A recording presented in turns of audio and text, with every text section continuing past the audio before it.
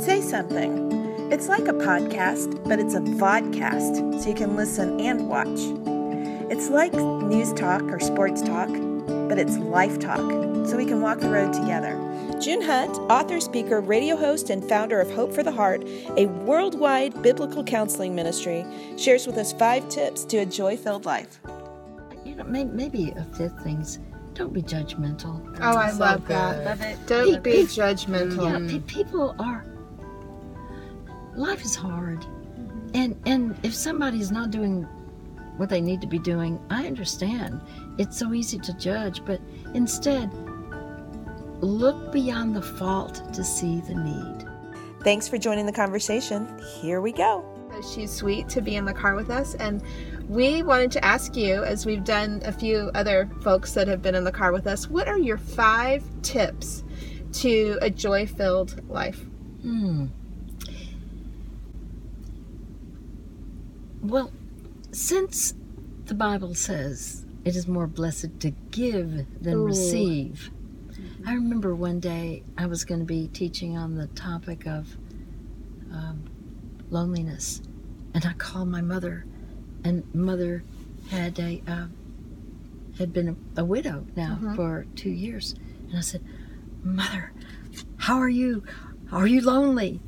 I'm blurting this out, and she said, "Well, am I lonely?" I said, "Well, Mom, I realize you know, Dad died 2 years ago, and I don't think I've been, please forgive me. I feel I've not been conscientious enough," and I was just feeling horrible about myself, thinking, what have I done? Not been following up, you know, after the first few, you know, weeks and months. But I said, how are you? She said, "Well,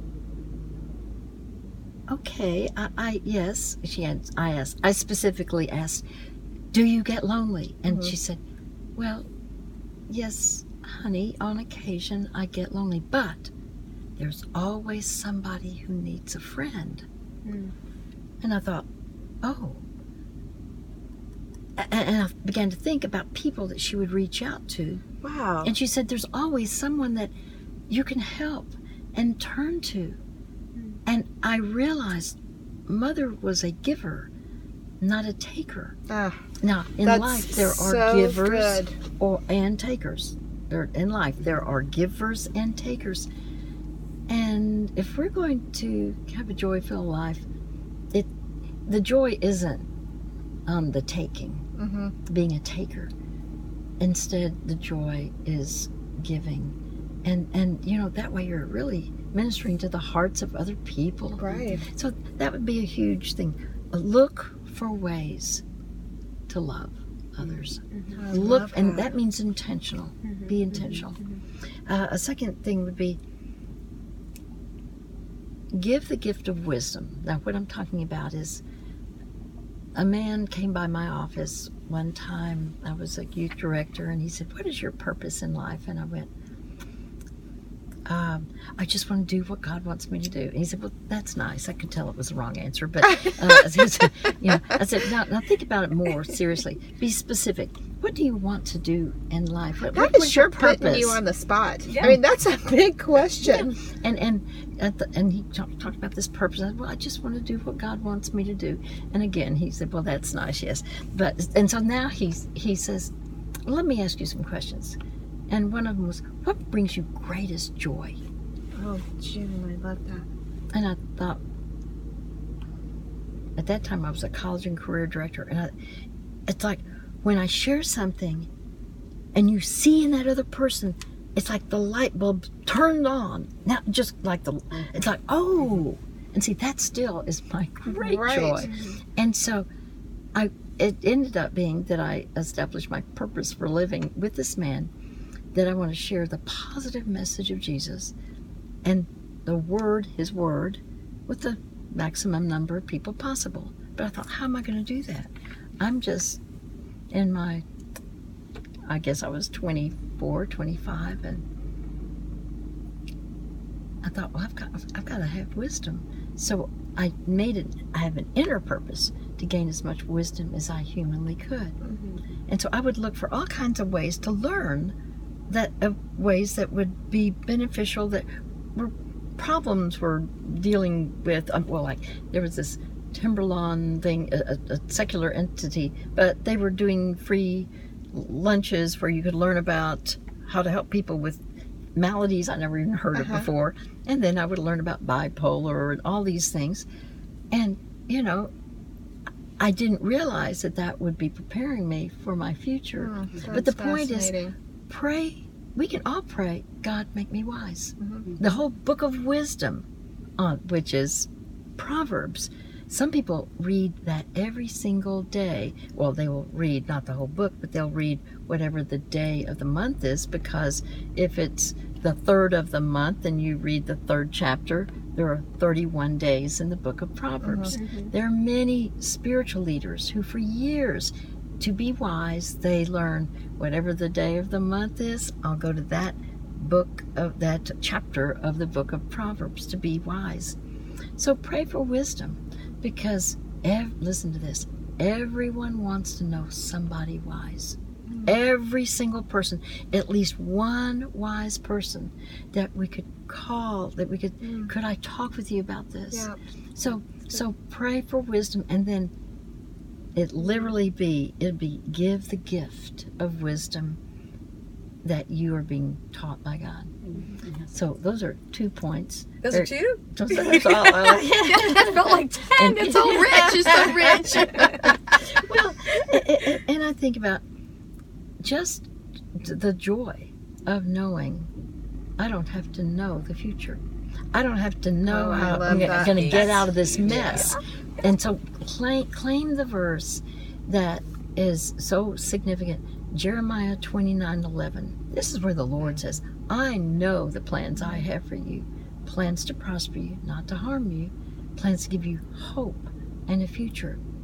Now look what joy you can have there.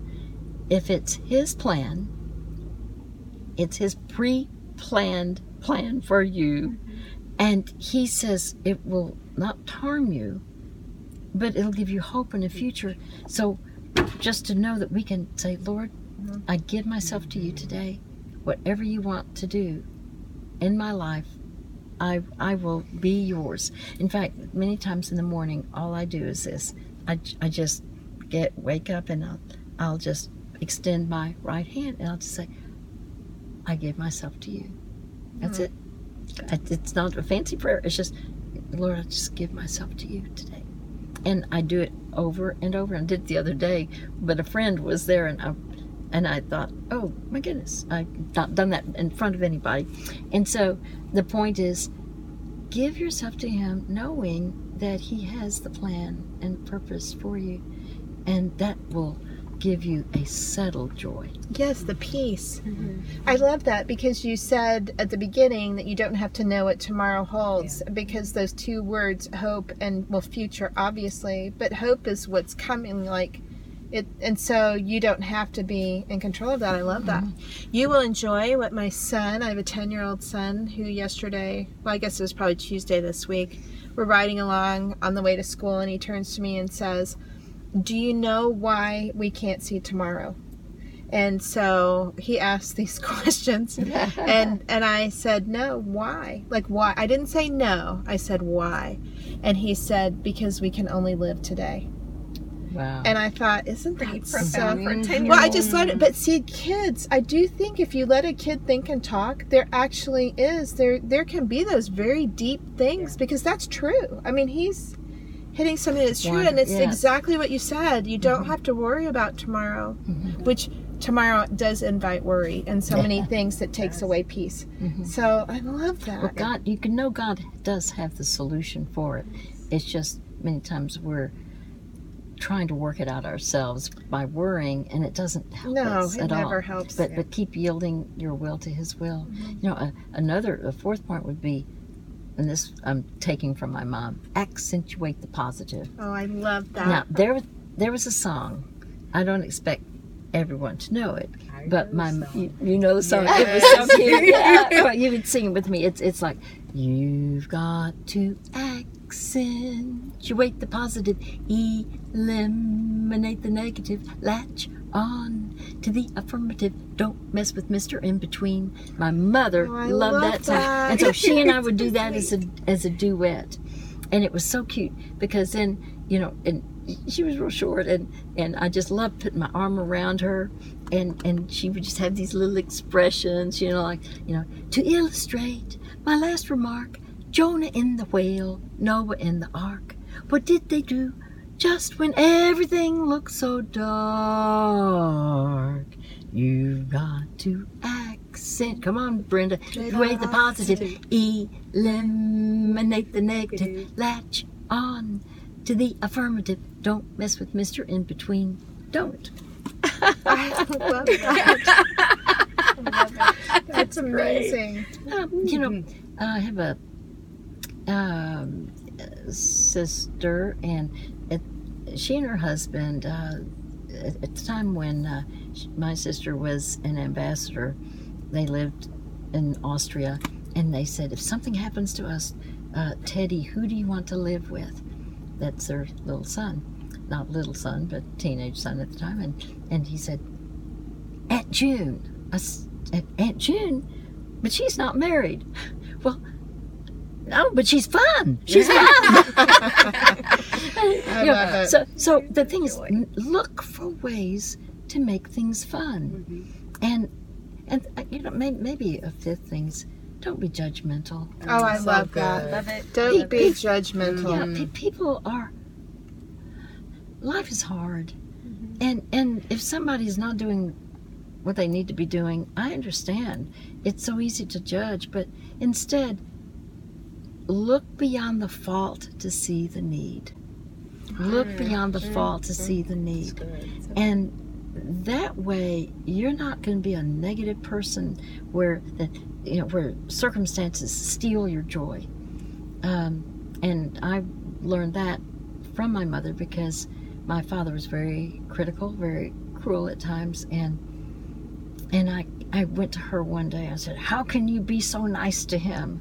And I had clenched teeth. Right. I remembered, and she said, "Oh, honey, he doesn't know the Lord. If he only knew the Lord, he wouldn't be that way." That changed the whole trajectory of my thinking. I was only focusing on his fault. She was focusing on his need. Wow. He had a need for a changed life through Christ. And as such, I wasn't focusing on that at all. So then I began to pray that one day he would have a changed life through Christ. I did think if I could unzip him and put Jesus in him for a week, this is what I thought. If I could, if he could just have Jesus in there for a week, he would not want to go back to the original state he was in. That's probably all of us. We can't unzip people, but we can live with people seeing the presence of the Lord in us, the countenance of the Lord, the character of Christ, and that way they can want our Lord and Savior. That's what made the difference to me. I was a junior in high school. I had no concept of authentic Christianity, and I was being exposed now to people who were authentic Christians. Never seen anything like it, didn't know what they had. I thought, well, they do have information about the Bible. I didn't have anything. And later I learned, well, it wasn't the information, it was the transformation. They had transformed lives. I needed a transformed life. But whatever they had, I knew I wanted, because it certainly wasn't what I had. And so I began to ask, and I had said I was a Christian. I didn't even know what that meant. I was no more a Christian than a baboon. I wasn't at all a Christian. But I don't, labels are difficult if you just think something, you have something that you don't have. Bottom line is, I needed to humble my heart and receive Jesus as my Lord and Savior. And I began to hear people do that. I thought, well, but I'm not a wino in the gutter. Why do I need to be saved?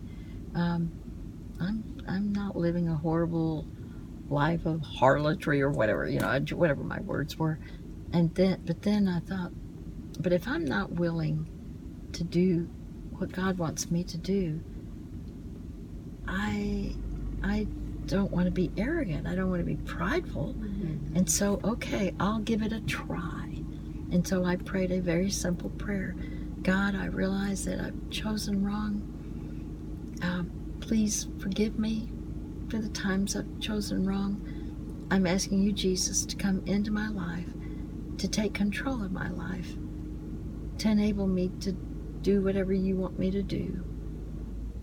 In your name I pray. Amen. That was the maximum prayer I could pray. I didn't know how to pray out loud. I didn't know anything. But I did want what I was told that would make a difference, that Christianity is not a religion, it's a relationship with Christ. And I didn't have a relationship. I didn't know about that.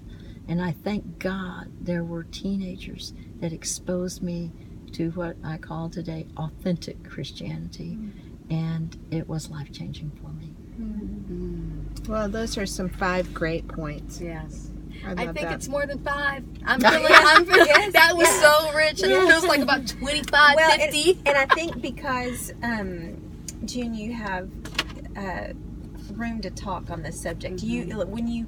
When you maybe meet you now and see you now, there is so much joy that comes from you. But your circumstances didn't start that way. It's not just because everything in your life has gone wonderfully that you can have joy, but that you can speak with authority about what the Lord has done in your life and brought you that joy. And so I love that you shared that with us, and they weren't sugar-coated whatsoever. Mm-hmm. And so thank you so much for that. Yes, that beautiful hope. Your hope for the heart. Mm-hmm. Well, and that is it. If you think my situation is hopeless, just think of it this way. There's no hopeless person. There are only people who have grown hopeless about the future. Oh, that's so good. So there is hope for you. So don't be confined by it. And don't be a prisoner of the past. Just allow the Lord to take control of your life, and He will take over from there. Oh, that's good. Thank you. You're so welcome. Thank you. Thank you. You're so what welcome. A treat. It's a joy. And I'm being summoned. Thank you, June.